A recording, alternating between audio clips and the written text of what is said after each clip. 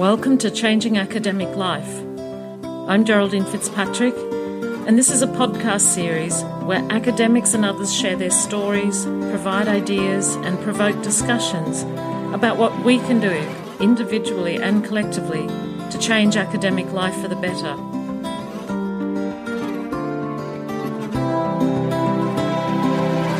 My guest today is Dr. Chris Frauenberger from Technical University Vienna. Unlike many other guests, Chris is still in that tenuous postdoc position. In our conversation, he looks back on his career and reflects on the many choices and decisions he and his partner have made in trying to navigate both of their career concerns. This has involved moving countries at different times and also for Chris, taking time off to look after their children. He talks about the impact this has had on his career and CV.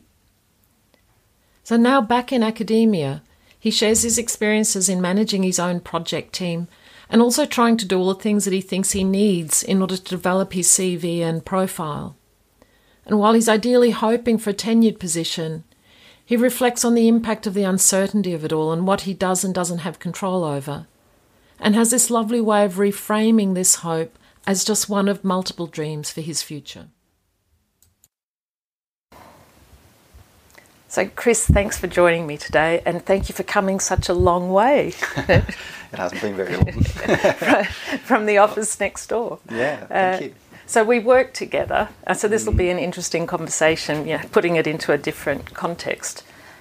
So I was really interested in just speaking with you because of your experiences around being a postdoc and because of your experiences taking parental leave. And we often just think about parental leave in terms of women and their experiences and stories. So I think it's really useful as well to get the experience from a father's perspective as well.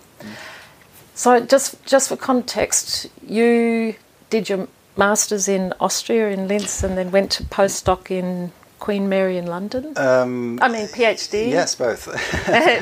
I did my master's here at the Technical University in Graz in Austria, and then initially I wasn't quite sure whether I wanted an academic career, so I kind of started working at the university as a research assistant without any intention to do a PhD first.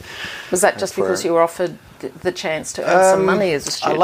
I liked the environment of the university, to be in an environment that I was just curious and in different topics, and I was offered that position as part of a project at the Institute of Electronic Music and Acoustics.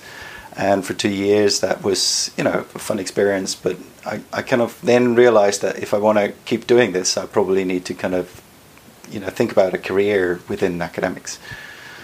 And that was when I started emailing people that I met in my first academic conference, which was quite weird. And probably in hindsight, it was a bit naive in terms of like just emailing people like Stephen Brewston was like, I want to come and do a PhD, but you have to pay me. As you do, and you're a little bit naive and a little bit bold, maybe. And one of these opportunities just worked out, and I got a departmental scholarship at Queen Mary, London University, and did my PhD there for 4 years, and then I moved on to Sussex University as a postdoc for 2.5, almost 3 years. Yeah. Was there a big cultural difference going from Austria to the UK? Yes, very much. In academia, I know generally, of course, there's a cultural difference. I don't know. I thought, I was doing my undergrads and my master at the Technical University, and I think now I know that that the whole German-speaking world is probably a bit more technical or engineering orientated, and that was how I kind of perceived my own education there as well. But then moving to England kind of really opened a lot of doors for me and a lot of new questions. It was for me, it was sort of like a learning to think critically about things that I do, and it might also have been that I was just very lucky to be in a research group that kind of really supported that very well, where a lot of the social events in the evening you would spend in a bar or somewhere else and talking about each other's research on a level where you could critique everyone, and you know, and that was an amazing, and everybody would come with a different background and tell you something about, you know, his take on what you do, and that was an eye-opening experience. I learned really a lot during these PhD years. They were really formative for me in many ways, and it was a fantastic group that I was in, and it's just the environment was great. So was it always positive? Because you're making it sound like it was all wonderful. No.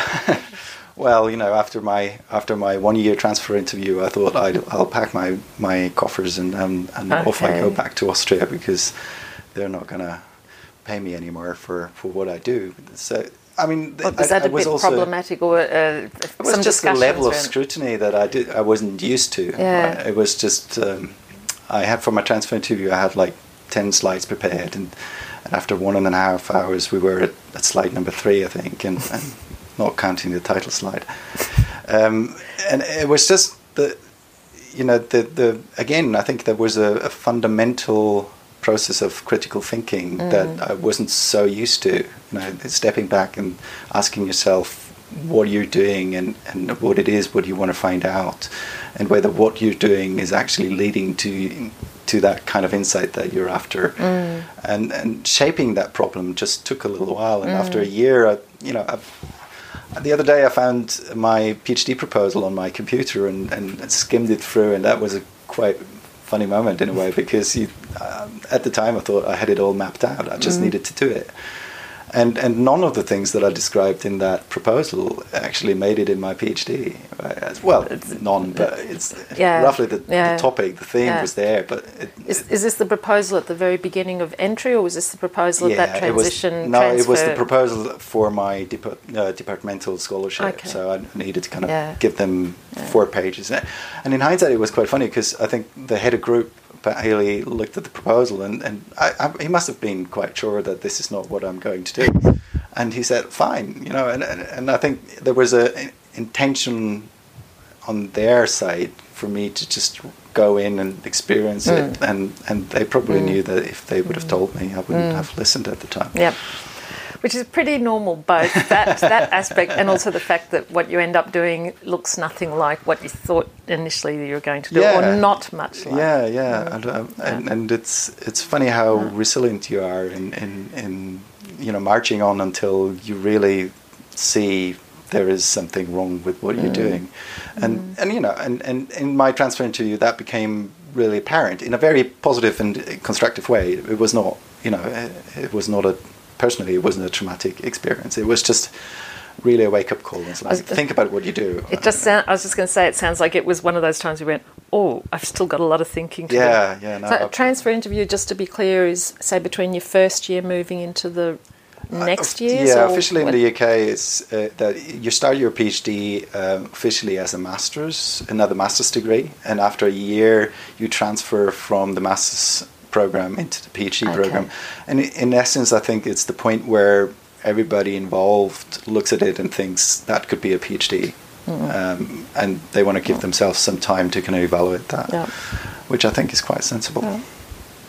So for your postdoc moving down to Sussex, was that something that was a topic area that you were interested in, or was it someone else's topic area that you learnt to love? How did you negotiate? It was topic-wise, it was a bit of a shift, because I was in auditory displays and sound and computers for my PhD, and but then I had 3 years of scholarship for the PhD, and I was falling short for my final year of the PhD, and Pat Healy had always a really good sense of finding monies from here and there to kind of sustain the pushing things over the line to make this last little bit happen, and I started working basically as a technician for his augmented human interaction lab. After your real PhD funding finished? After my PhD funding finished, for the last, I don't know, it wasn't even a year, I think it was 3/4 of a year, I was paid for doing some work in this new lab, and it was really interesting work, and it was also nice to kind of balance off the writing of the thesis with some work that wasn't directly related to it, and I got into kind of mixed reality, human interaction things, and somebody from the London Knowledge Lab heard about that lab, and she came to visit, and I showed her the system that we did with avatars walking up and doing social interactions with somebody, and so there was motion capture involved and stuff. And they were just about to start a project on autism, and I had no idea about autism at all. But they knew that they needed somebody to understand human social interaction as well as the computer science of doing virtual avatars and somewhere in between. So in that respect, I was quite a natural fit for that. But it was serendipity in a way that you're just able to get this interim funding while you were writing up your PhD, and that she happened to visit. At a time when they had the need. Absolutely. There was, and then she encouraged me to kind of apply for the job for the postdoc in that, and I actually applied for 2 postdocs because one was based in London and one was based at Sussex.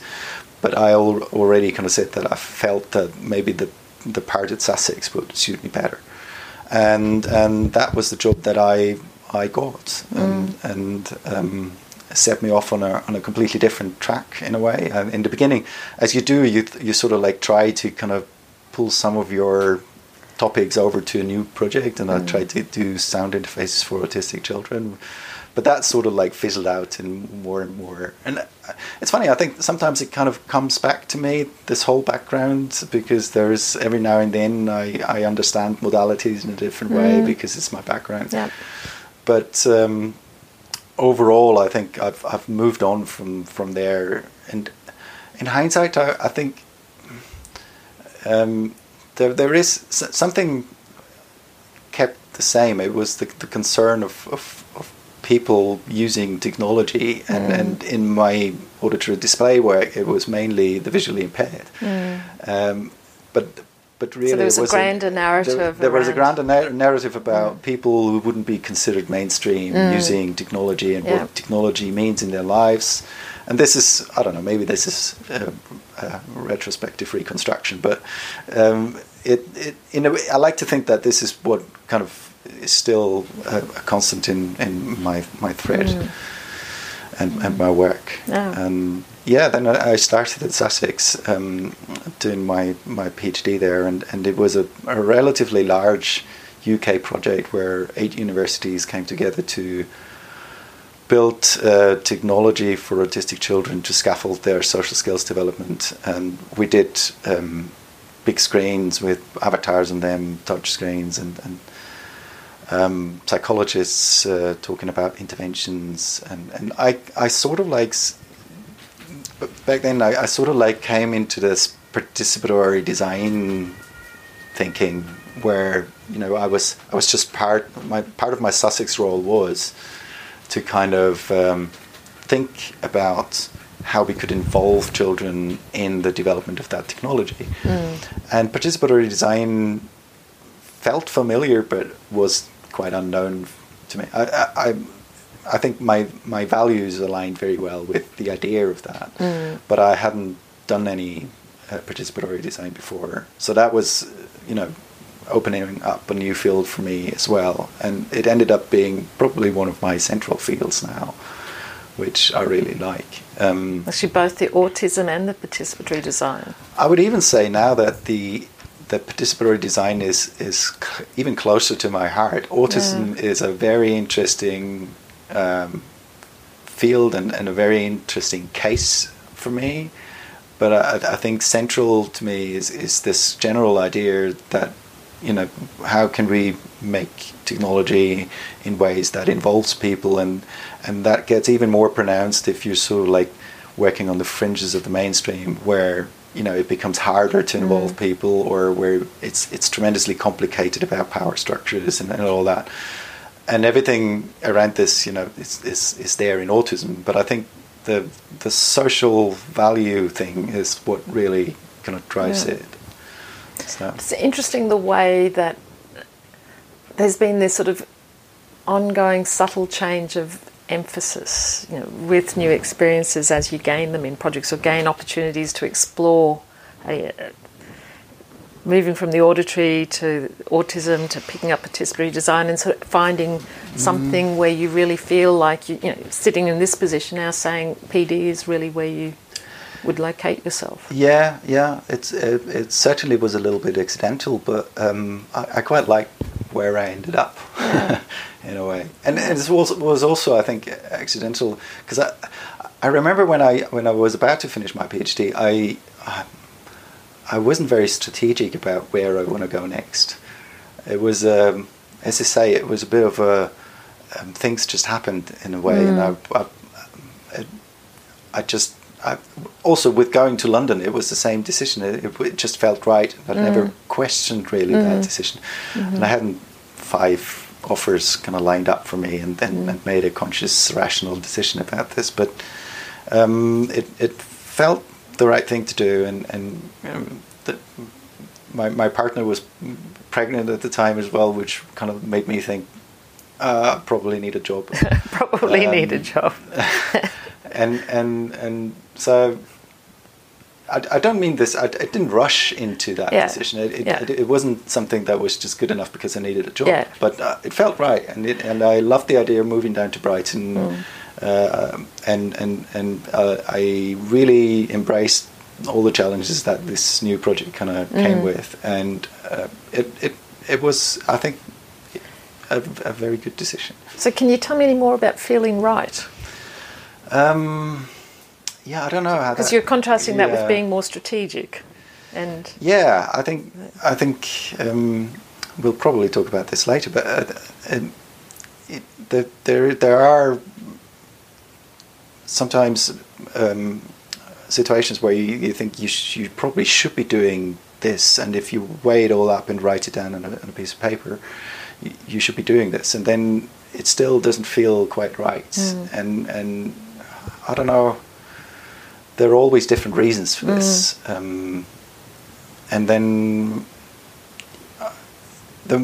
I have discovered for myself the moment I start really thinking about whether that is a good idea or not, I'm already kind of more inclined not to do it. And if it feels like, I never really thought about doing whether I should be doing this or not, I just did it.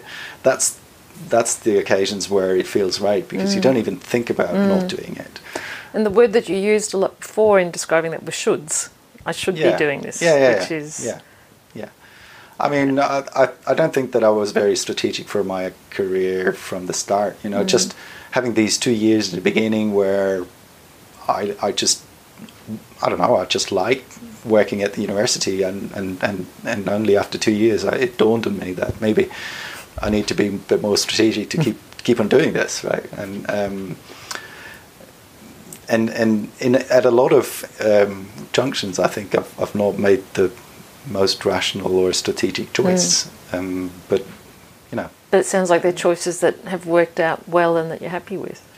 No, there's also no point in not being happy with them, because you can't reverse them anyway. So there's a way of flow that you need to succumb to in a way, and things happen to you, and you try to kind of steer it in a direction where you think it's good, and whether it is or not, you will never know. And I'm not unhappy with where I ended up, both in terms of what I do for my research and also how my career kind of went. For I'm still here. Yeah, indeed.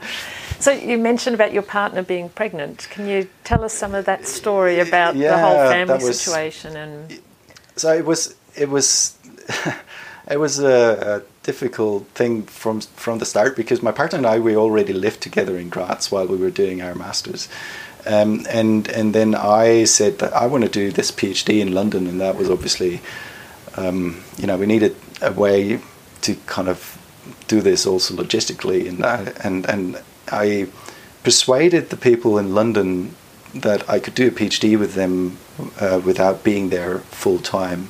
So I kind of managed to get half a job in Graz and half a job in London, so half a departmental scholarship. And there was an agreement that I would travel forth and back every month for, I don't know. And that was tremendously difficult to set up, with letters from head of institutes being sent to the other head of institute, and reassurance that the topics would align, and that everybody was pulling into the same direction. And you weren't sitting on the beach the whole time telling the other party that you were somewhere else. The problem was that when I actually managed to pull this off, my partner got an offer from Brussels about a month later. So and for my initial reaction was that, oh, you can't be doing this. And of course she did, and rightly so. She did. It was an amazing opportunity for her to do something that she always wanted. She's a translator. She went to do translation work for the European Union, and that was always something that she really wanted to do. And so for about 3 years, I ended up traveling between London, Brussels, and Graz, and it ended up being more often than every month. Right. Luckily, London and Brussels was already kind of linked by the Eurostar, so it was about 2.5 hours on the train between them. But still, there was a lot of, I think most of my thesis got written on a plane or a train. That's a lot of travel, really. Yeah, it was. Over an extended period of time. And it was also financially a problem, because I had to maintain 2 rooms, one in Graz and one in London, and I rented the one out that I wasn't at the moment. It worked out. And then my partner, she moved over to the UK, and we both moved, after my PhD, we both moved to Brighton, where our son was born. She took some time out from her job, and then I was doing my first postdoc, and I don't know. I really love the UK, and I would have, if it would have been just for me, I think I would have liked to stay in the UK, because all my networks were in the UK, particularly within universities, and I could see myself on a career path in the UK that would lead somewhere. I don't know, but. Then after 2.5 years in Brighton, my partner had this offer to come back to Brussels on a permanent position, and that comes with all the benefits that has. And again, my initial reaction was, oh, you can't be doing this. And again, of course. Did you actually say that to her, or was that just a thought then? I don't know. Thought in your head. I might have put that in different words. But, again, of course, the longer we talked about this, it made perfect sense. I was on an ending contract, and she had the opportunity to kind of go there and have a permanent position, a fonctionnaire, and it all meant, and it was a family kind of insurance thing as well. Whatever happens, that job would feed us, and there were so many ups to that decision that we just decided to do that. So is this a decision where you did sit down and map it out for and against, rather than feel, or? Because that sounds like a more logical, rational decision. It does sound process that you went through for that one. I don't know. I didn't have the feeling that it was a very rational decision in the end. Yeah. It just felt, of course we're going to do this because it makes sense. And a part of me was against it because, as I said, like professionally for me that was quite difficult. But then also we had a 1-year-old, and they're having a break and spending time with him, was appealing. And it was really nice, to do things maybe differently and not do the blueprint of the career that would be in front of you. But Yeah, it sounds a bit more like, now that you say it, it sounds a bit more like a rational decision, but I don't think it really was. It was relatively quick. It wasn't nights spent over lists with pros and cons. It was like, but more like, really, you want to go there and then think about it, and you're right. I think that is what we should be doing. And it was emotionally hard for me to leave the UK because I always took pride to live in the UK, and I'm sort of like, I love the culture of the country, and I felt this was special to me. And then moving to Brussels was like, I'm not sure. There was there were, for me personally, there were a lot of unknowns. I don't speak French. I don't speak Flemish. And for the kind of work that I wanted to do, more and more, this kind of participatory design work, not knowing the language is just a killer. And it is a little bit, isn't it? It's hard to go and observe or talk to people. It just doesn't work. I mean, Brussels is tremendously international, and you get by in English very easily. But at the same time, if you really want to do the work, and I wanted to do participatory design work with children. There's also the problem was also, I don't think you learn French well enough within 2 years of courses to do the kind of participatory design that I wanted to do. So there was also a little bit of a bleak perspective. And so it was good for the family, but it was risky for you personally, professionally. Oh yeah. The kind of the deal was that you just took up your chair here in Vienna, right? And you had a position going just when I moved to Brussels, and I know we had discussions about whether I should apply for that, and I wrote back, it's really bad timing. We're just moving to Brussels, and I can't do anything about that.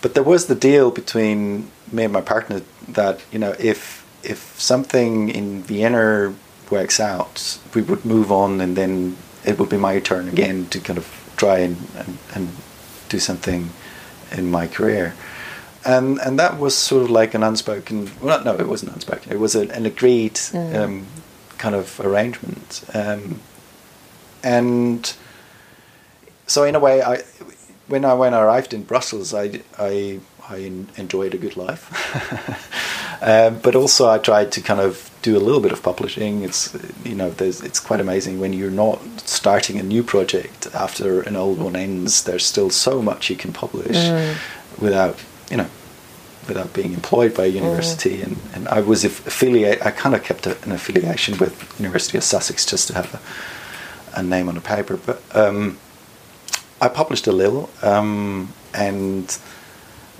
all to journals because I couldn't go to conferences. There was no funding left, of course.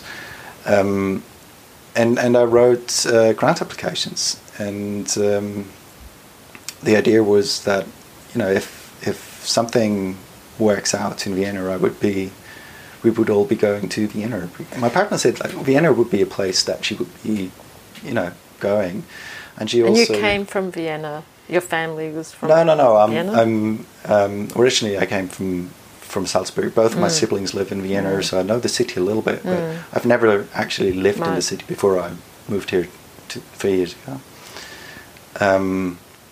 And yeah, it was just a time where I think there was a lot of uncertainty, but also there was a lot of security because I didn't need to worry about income or feeding the family or anything. That was all provided for. It was more my own personal.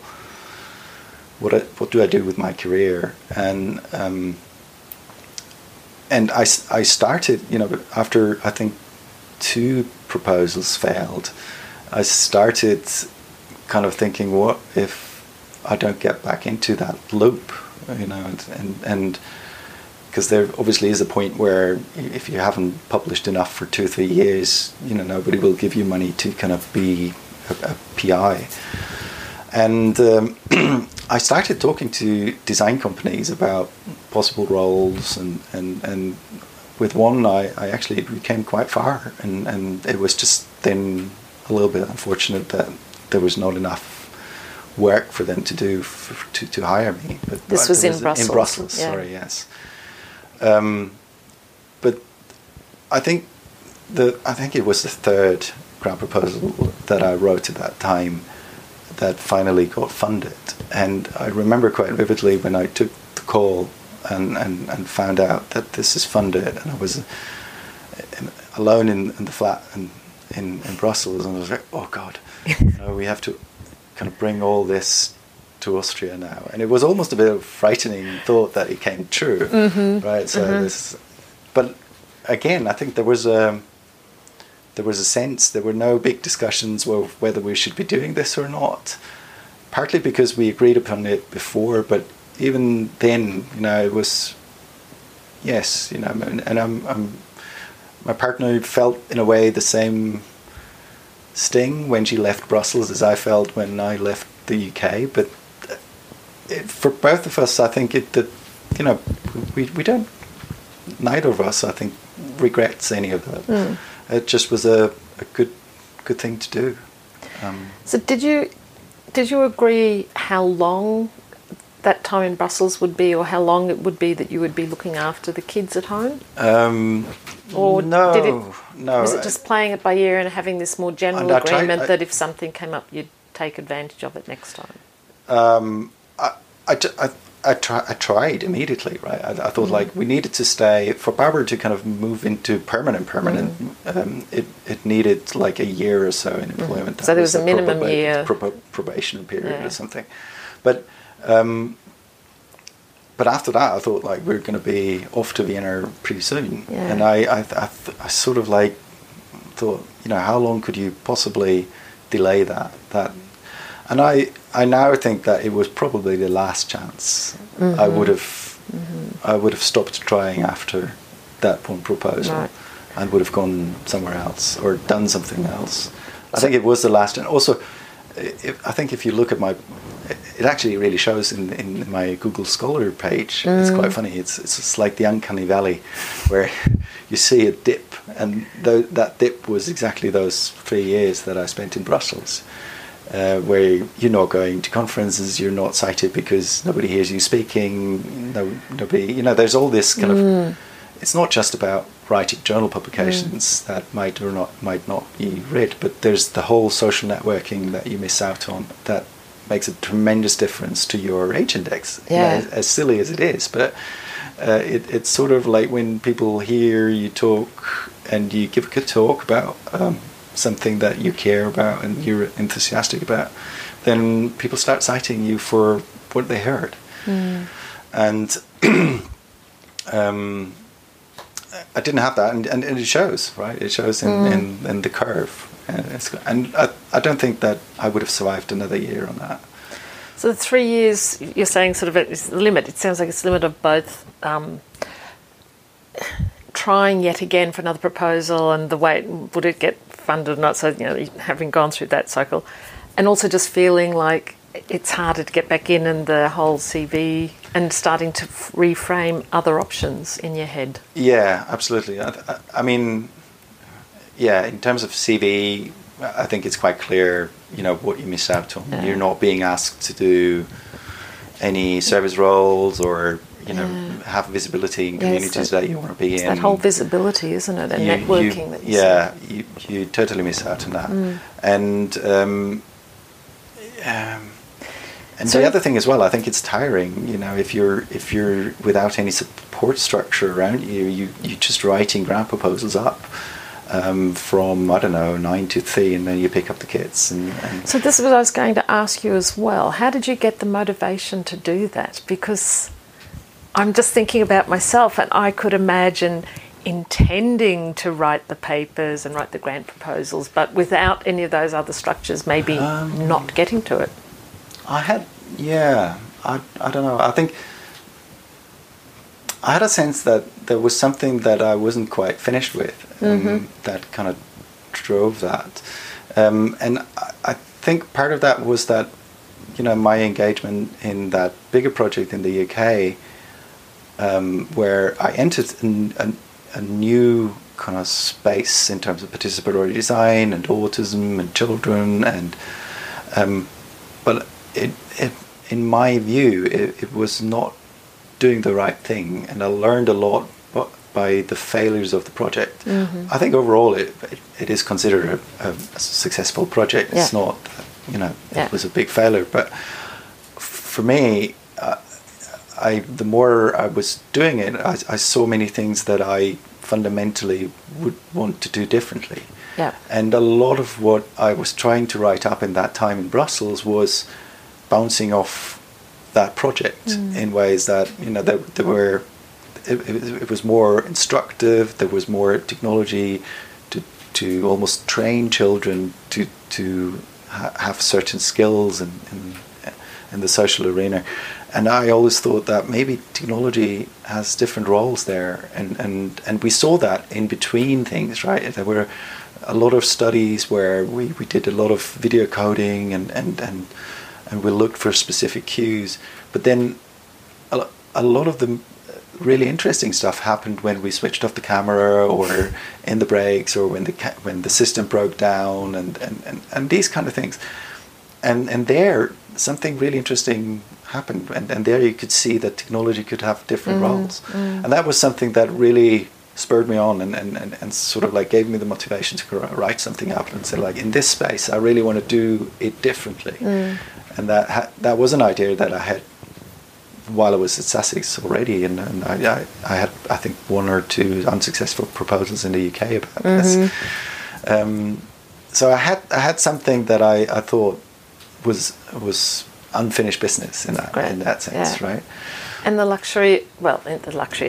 time to actually think about it, because sometimes when you move on to a next project or a different job, I feel I was in a very privileged position at the time, because all the financial pressures were taken off me.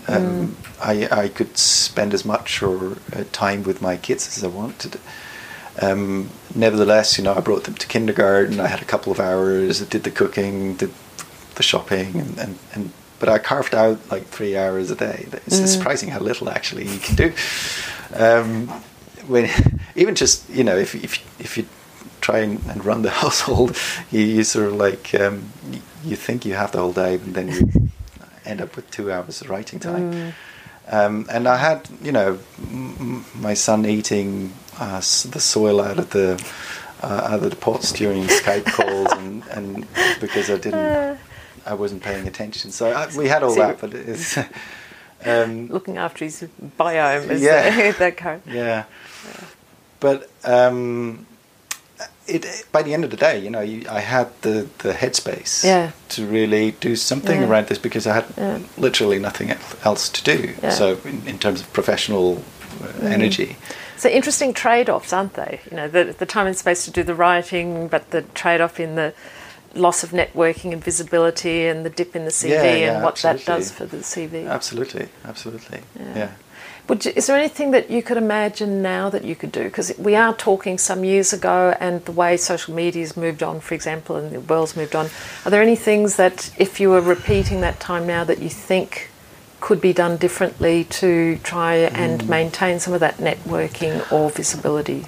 I think I'm using Twitter much more strategically now. So I don't use it for any private. I have a different Twitter account for any private things. Yeah. And I'm using, one Twitter account specifically to connect and make some of my work visible. And I think that I learned to do that in a better way. And that certainly would help.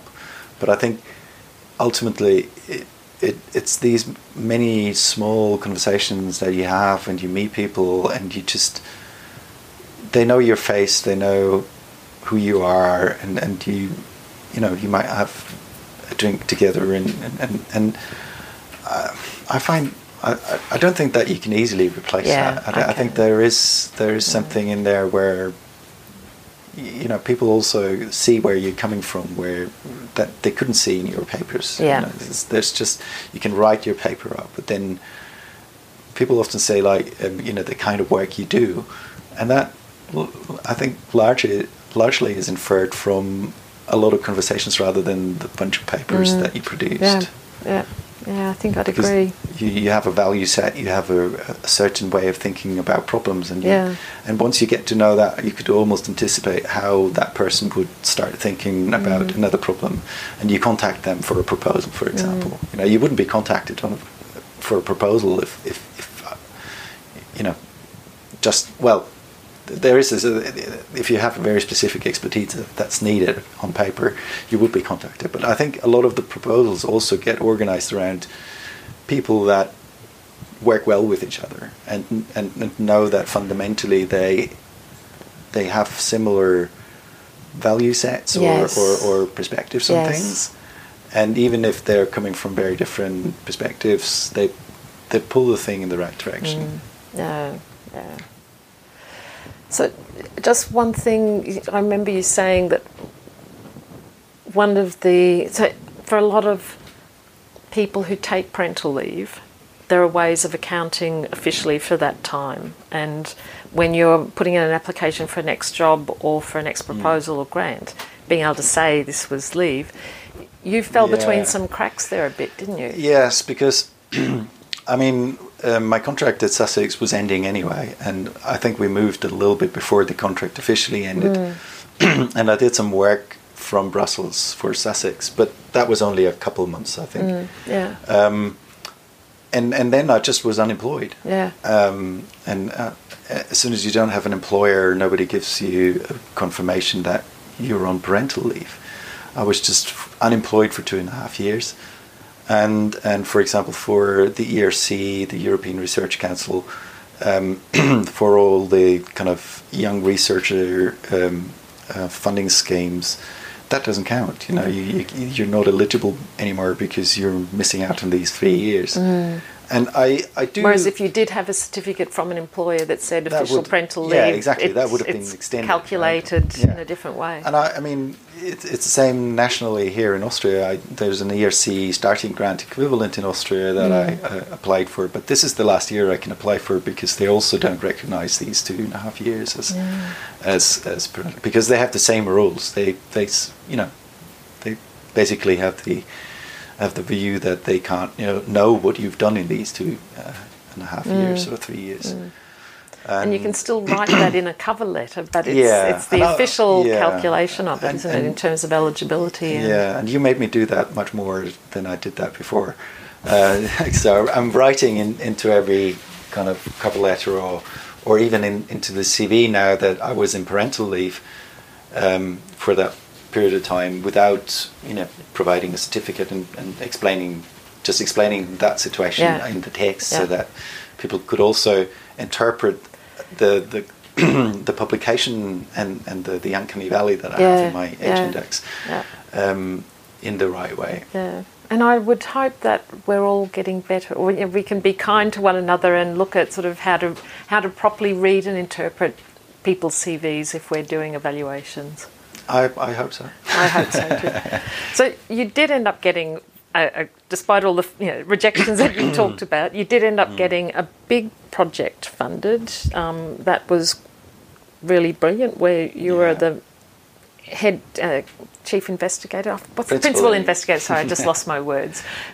Principal investigator and able to employ people. Yeah. How was that? That was moving into quite a different role. Yeah, and it was amazing because it really enabled me to kind of do the thing that I wanted to do, and that was, now that I know how that is, I'm never going to go back to the other thing. But it was amazing because I could employ 2 PhDs. I was paid myself for 3 years, and it was exactly the kind of project that I wanted to do.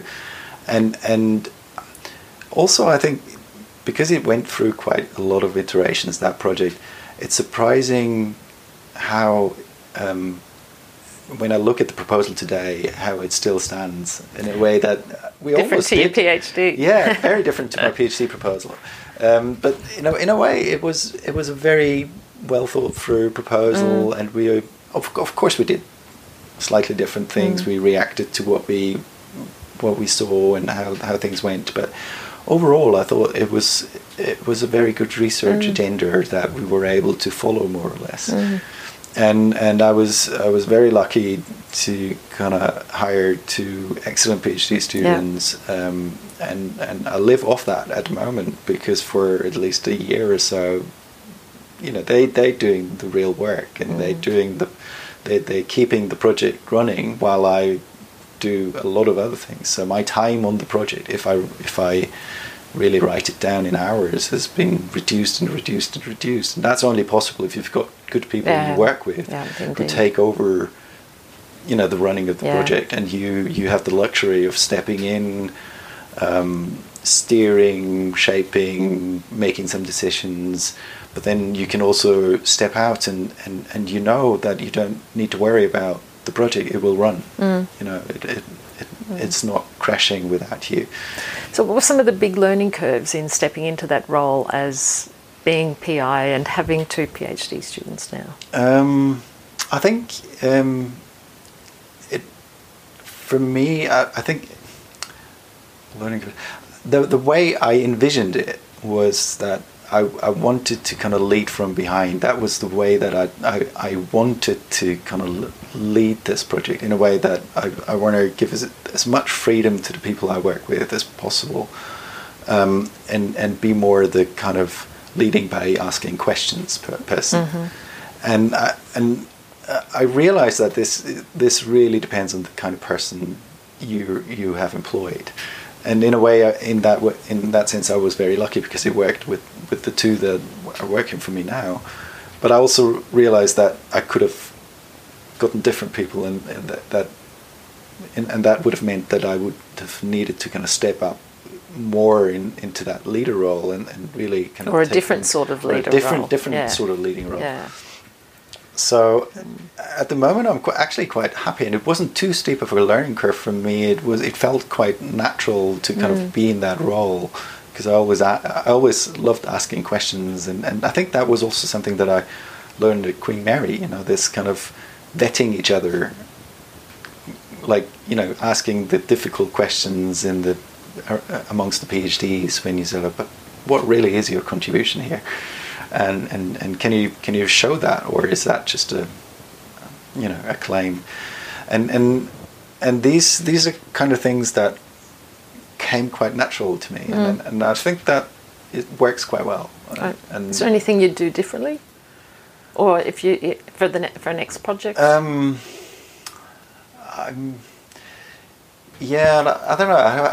I think I have an Evernote sitting somewhere where I can write things in to whenever something comes to mind that I want to do different in the next project. But it's really more about shaping the environment, and that this physical environment, or I think it's very much culture, connected. I really want to get to a point where I more do like a research studio kind of working together thing, and it's really hard, because the kind of academic work we do is a lot of writing. You sort of sit down, and then for hours you don't speak to each other, and even when you're in the same room. But that was also a conscious decision when I arrived, that I want to sit with my 2 PhDs. So we had a project office. It's the 3 of us in one room, and that really helped to kind of make this connection. And even if I'm not directly involved in the running of the project, I at least had half a year on the ground of what's going on, and I think that helped as well. But I want to get to a more kind of fluid, responsive, and integrated way of working, where people sit around the same table and not behind computers so much, and work through. I haven't found a perfect solution for that. But. So I was going to ask you, what would that actually look like or be like? So you've talked about the round table. Is that just more metaphorical, or would you actually I would really like a round table? Like a round table, or maybe it's a square table. But I had this idea of like turning our project office into an office where that's more like a studio, where you sort of go in and you work with materials, and you have a lot of whiteboard space, and it's a much more communicative space. And then if you have something that you need to focus on and write, you go somewhere else. So we have a writing office that people can use whenever they need to. Yeah. Right? And that, I don't know whether it's just one of these ideas that we'll see, depending on space. Which is always an issue in universities. Yeah. But I don't know. Things that I want to do differently next time. There's not so much, which also I think speaks for how well this project went.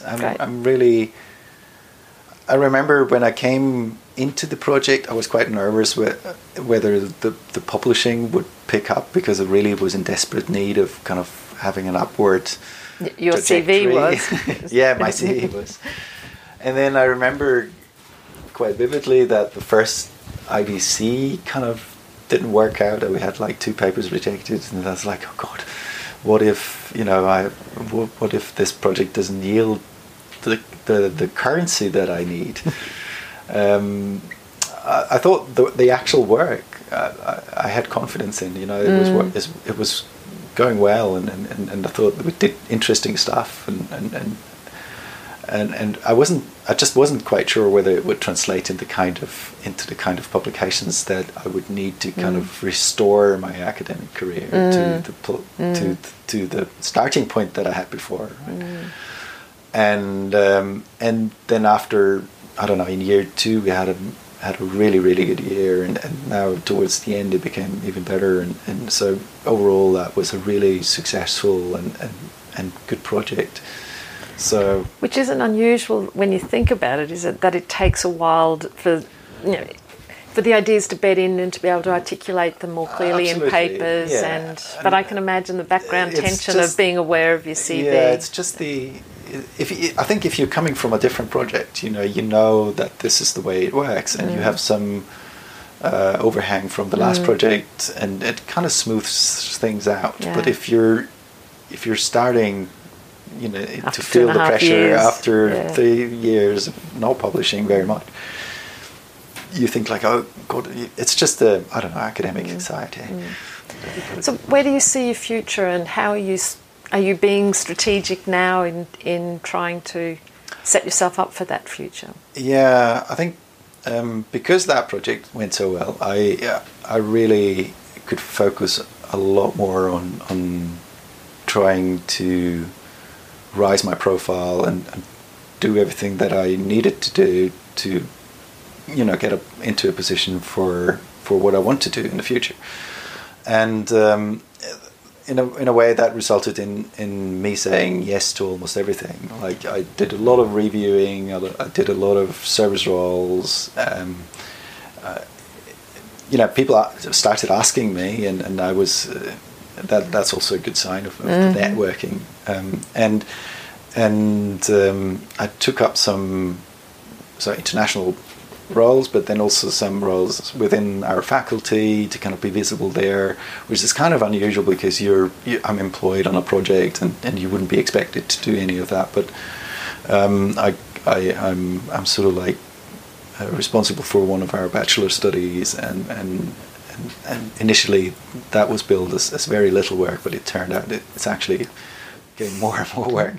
And a few other things within the faculty where I try to kind of rise my visibility, so that when people kind of get my application onto their table, they have a face and they know who I am and what I do. So those sort of decisions were about putting yourself in a better position for internal jobs that might come up, even though they might be openly advertised.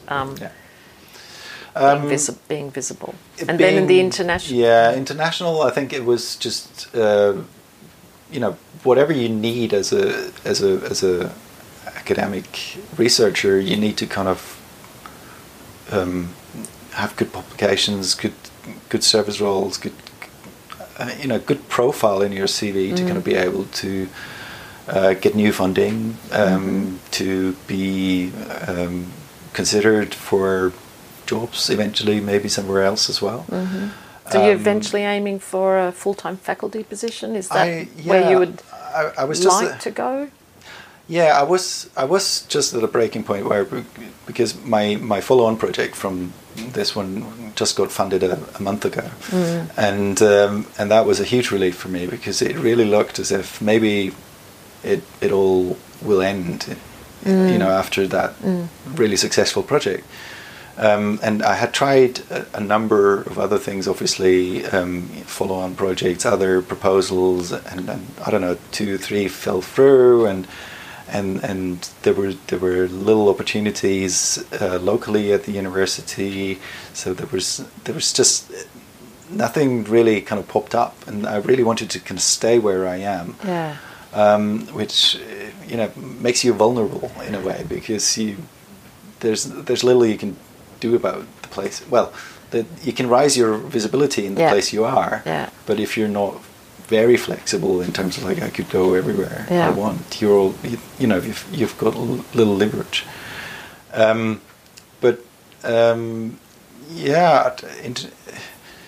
You essentially kind of build up your CV, and you know that it somehow needs to be a good overall picture, but you never quite know what it is that makes people think you're good for this or that.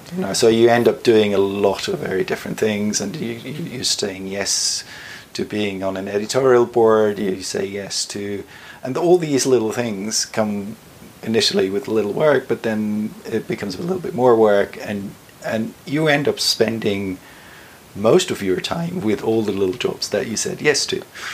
And it's hard to say no to something, because then you're effectively jeopardizing your CV. Yeah. And that's a bit of a silly game, right?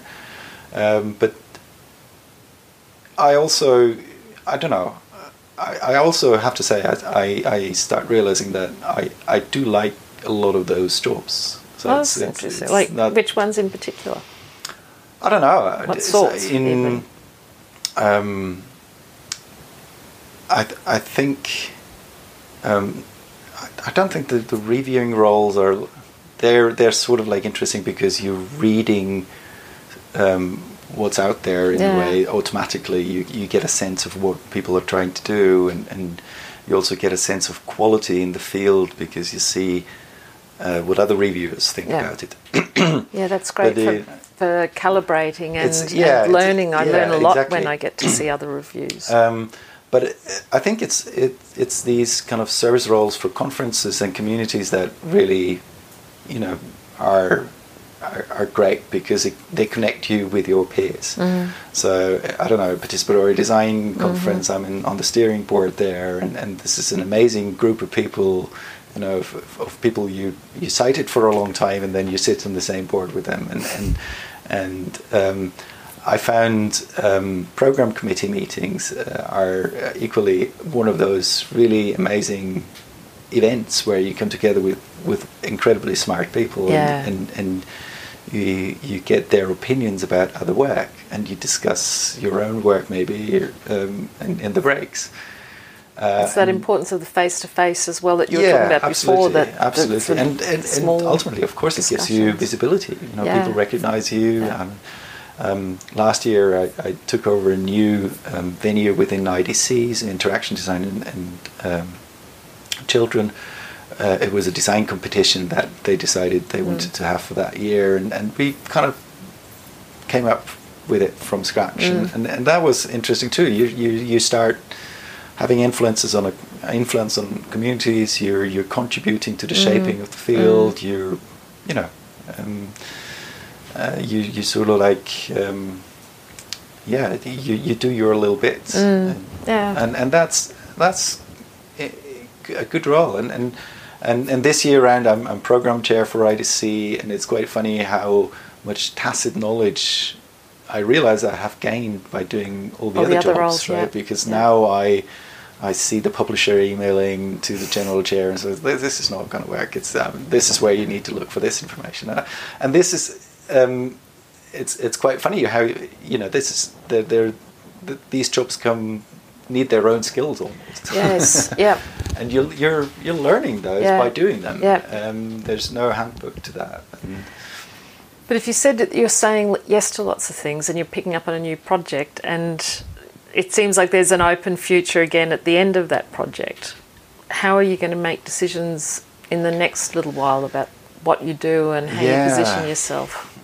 I have to say, I was really, really relieved and very happy when my successor project got funded. But after like a day or so, that exact thought kind of set in, and so like I'm actually in the same position in a way. You know, it's like I'm still kind of chasing that permanent position that I'd love to have. But I don't know.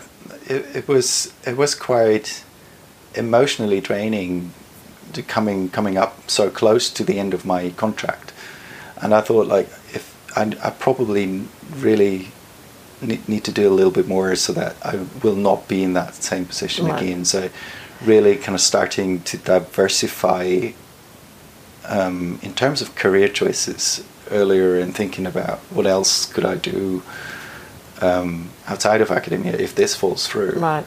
And maybe, you know, so that you could scale something up if the need So it sounds like this project went really well, but coming up to the end, if this other project hadn't come through, you didn't have many other eggs in the basket at that point. Not as an academic. Yeah.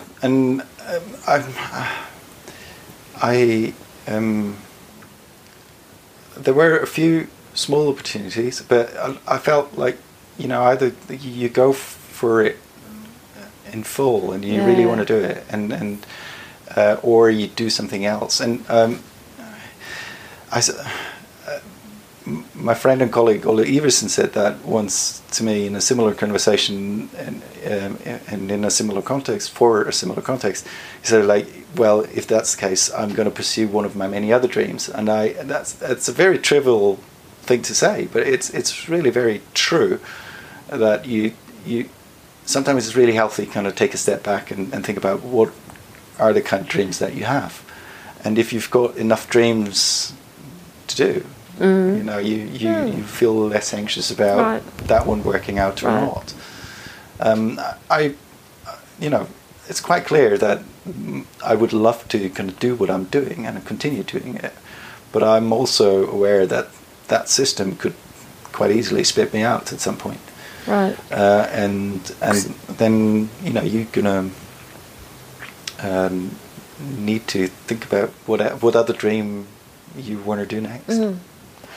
That's nice, because there's something that you said before that talked about doing all that you can do to put yourself in the best position, but then there's some point where you don't have control over the final decisions. And yeah, absolutely. I also like the way that you talked about it, you know, always talking about it as other dreams. It's not like they're other second best, but they're other options that can be valid choices. I think academia is quite hard anyway in terms of like living with your rejections and you know, whenever you read harsh reviews or get a funding proposal rejected and in that way you know you need to kind of find a way to distance yourself from that because otherwise it's getting quite emotionally draining. But and how are you at doing that? I don't know. I go through my usual phase of like being angry and then thoughtful and then agreeing with some of it and ignoring other advice. And it's the usual cycle that you go through, I think. But I try to kind of scale this strategy up to the bigger picture as well and say, like, you know, if academia, I do think that I do good work and I do the best I can and also play the game a little. You know, I know how the game works. But ultimately, you know, if that for whatever circumstances doesn't work out, you have to kind of embrace that as a positive thing. That's obviously not easy, but you know, what I like about the phrase about the many other dreams is that it phrases it as something positive, and then you go to a different dream and you fall out, and you're not doing the next best thing that is good enough. Yeah. Right. Yeah. It's just so I think different. and I think that's helping these kind of decisions. I think as well. But it still must be tough, though, because there's still this uncertainty, whether it's this dream or another dream, and you do have 2 kids and family, and you do want to stay living in. You would like to make the choice to still stay living in Vienna. We have this. Part of the reason why we went to Brussels was because my partner, had a certain security with this permanent job, and she effectively now is on leave for, I don't know, a couple of years from that job. So we have the absolute last parachute that we could issue would be that we go back to Brussels and she could take up her job there and feed the family. So but obviously, going to different places across Europe, moving, uprooting your kids from their friends, schools, kindergartens. The older they get, the more difficult it becomes. And I also feel like I'm a bit tired of doing this. Right? It's like it takes me the best time of 3 years to be somewhere, and to kind of to really feel like I have a few numbers in my phone of people I can phone up and say, like, do you want to have a beer this night? And to really be in a place. It just takes time, and it's tiring to kind of rebuild this a lot of times, and we've done that. But so there is this ultimate safety net that we have, which is also quite reassuring. But that was part of.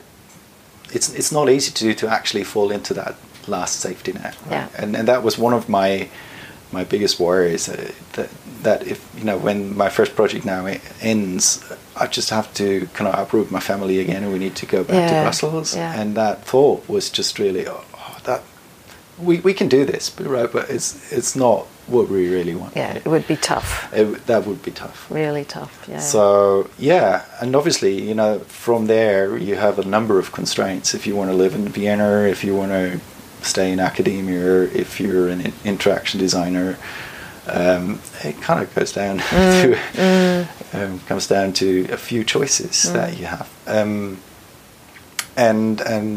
but that's just that's part of the constraints that make the system work one way or the other, and it's not completely in your hands, right? It's not completely in your hands, and it sounds like you're doing lots that is in your hand to position yourself well. And I think that's how I calm myself down. Like, and also saying, like, I've done all the things that I think I can do, and I like to think that they're working out well. But there's a limit to how much control I have over the rest. Yeah. And that's just the rest is a little bit of a lucky coincidence. Yeah. But at least you're facing now another 2.5 years, 3 years of some certainty. Yeah, and one of the downsides really of this constant worry about your future career is that you're having less time for doing that kind of amazing research that you wrote about 2 years ago, right? And so, as I said earlier, like my actual time on the current project kind of went down and down and down because I needed to write applications, papers, worry about profiles and sharing this and sharing that. But and with the new project, that's a similar worry. I would really love to be more involved in doing the actual research again. Yeah. And having a little more certainty would certainly provide you with that freedom to do that. Yeah. So that's a difficult thing, and I'm sort of like thinking that I will try saying less yes to some things, because I really want to be there when this new project sets off and gets some momentum going, and there will be new people, and that's going to be a new challenge, and see how that works out. But there's this, doing a little bit more research would be nice. It would, wouldn't it? I share that wish. Yeah. That's one of these things. I think it's tough to find time, many people to find time for research, which is crazy, but as you said, it's part of the game. Yeah, and it was also, that was also interesting actually, looking at what kind of position I would want to have, like I don't know when. Looking at the people who have them now is not entirely positive. Right? In what way? Because I see how busy they are, right? And how little they do actually get their hands dirty in the research that they're driving, right? So I think I would say like having a small research group to have some freedom over your own research, but actually trying to not make it too big is probably what I'm sort of like arriving at. It would be quite nice to kind of have a more immediate connection. Well, it seems good that you're getting a good sense of what you want to do, or what sort of and I'm probably also future work environment you would ideally like. Yeah, I might also be a little bit naive about thinking, when I get to that position, I'm not going to work as much as everybody else. But I don't know. That's an ambition. Let's say it that way. So we should probably look at just wrapping up. So, are there any things that we haven't talked about that you would like to talk about, or that have been on your mind? Or? I don't know. Not really. I think we've been through my story a lot. There's many discussions we could have about academic life and different facets of it. What would be a key thing or facet of academic life? Yeah, that you would immediately think of. I think one key topic that I'm concerned about is that increased push towards measuring performance in academia. I don't know what to do about this, but I was at various talks about people thinking about new ways of measuring impact, and I don't know, anything that you could call quality in research is really hard to kind of pin down, and with that, there comes the publishing model, the funding model. Everything just builds on these kind of fundamental measures of success, and with very different paradigms and different ways of working, it seems that it's a constant fight, defending your work and sometimes playing a game, although that's not exactly what you would need to do if you stayed true to your own paradigm. So playing the game in writing up the proposal in a way that you think is going to be more acceptable. Yeah, exactly. To stuff like this, And it's also, that plays out differently for different people in different situations, because I have a full-time position that I can keep till I retire if I want to. So I don't have that pressure of worrying about what's going to happen in 3 years' time.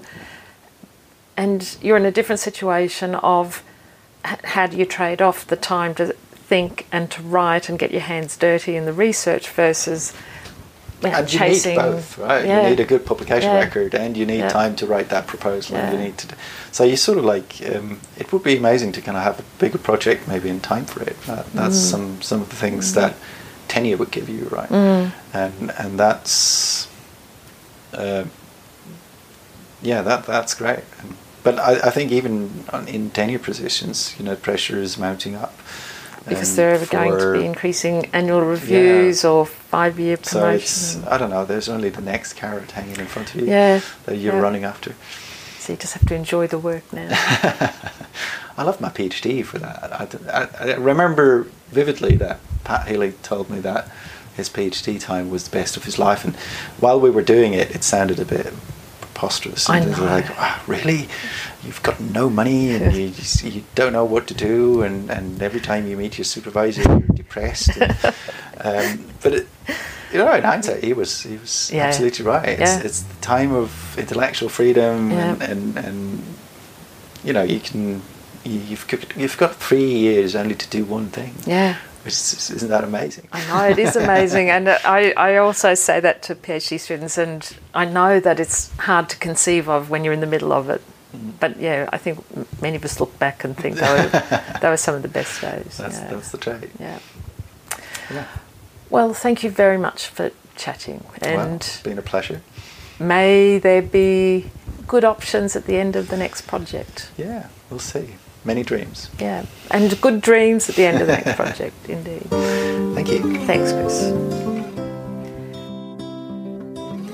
You can find the summary notes and related links for this podcast on www.changingacademiclife.com. You can also subscribe to Changing Academic Life on iTunes and now also on Stitcher.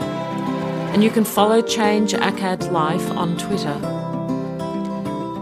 And if something connected with you, please consider sharing this podcast with your colleagues so that we can widen the conversation about how we can do academia differently.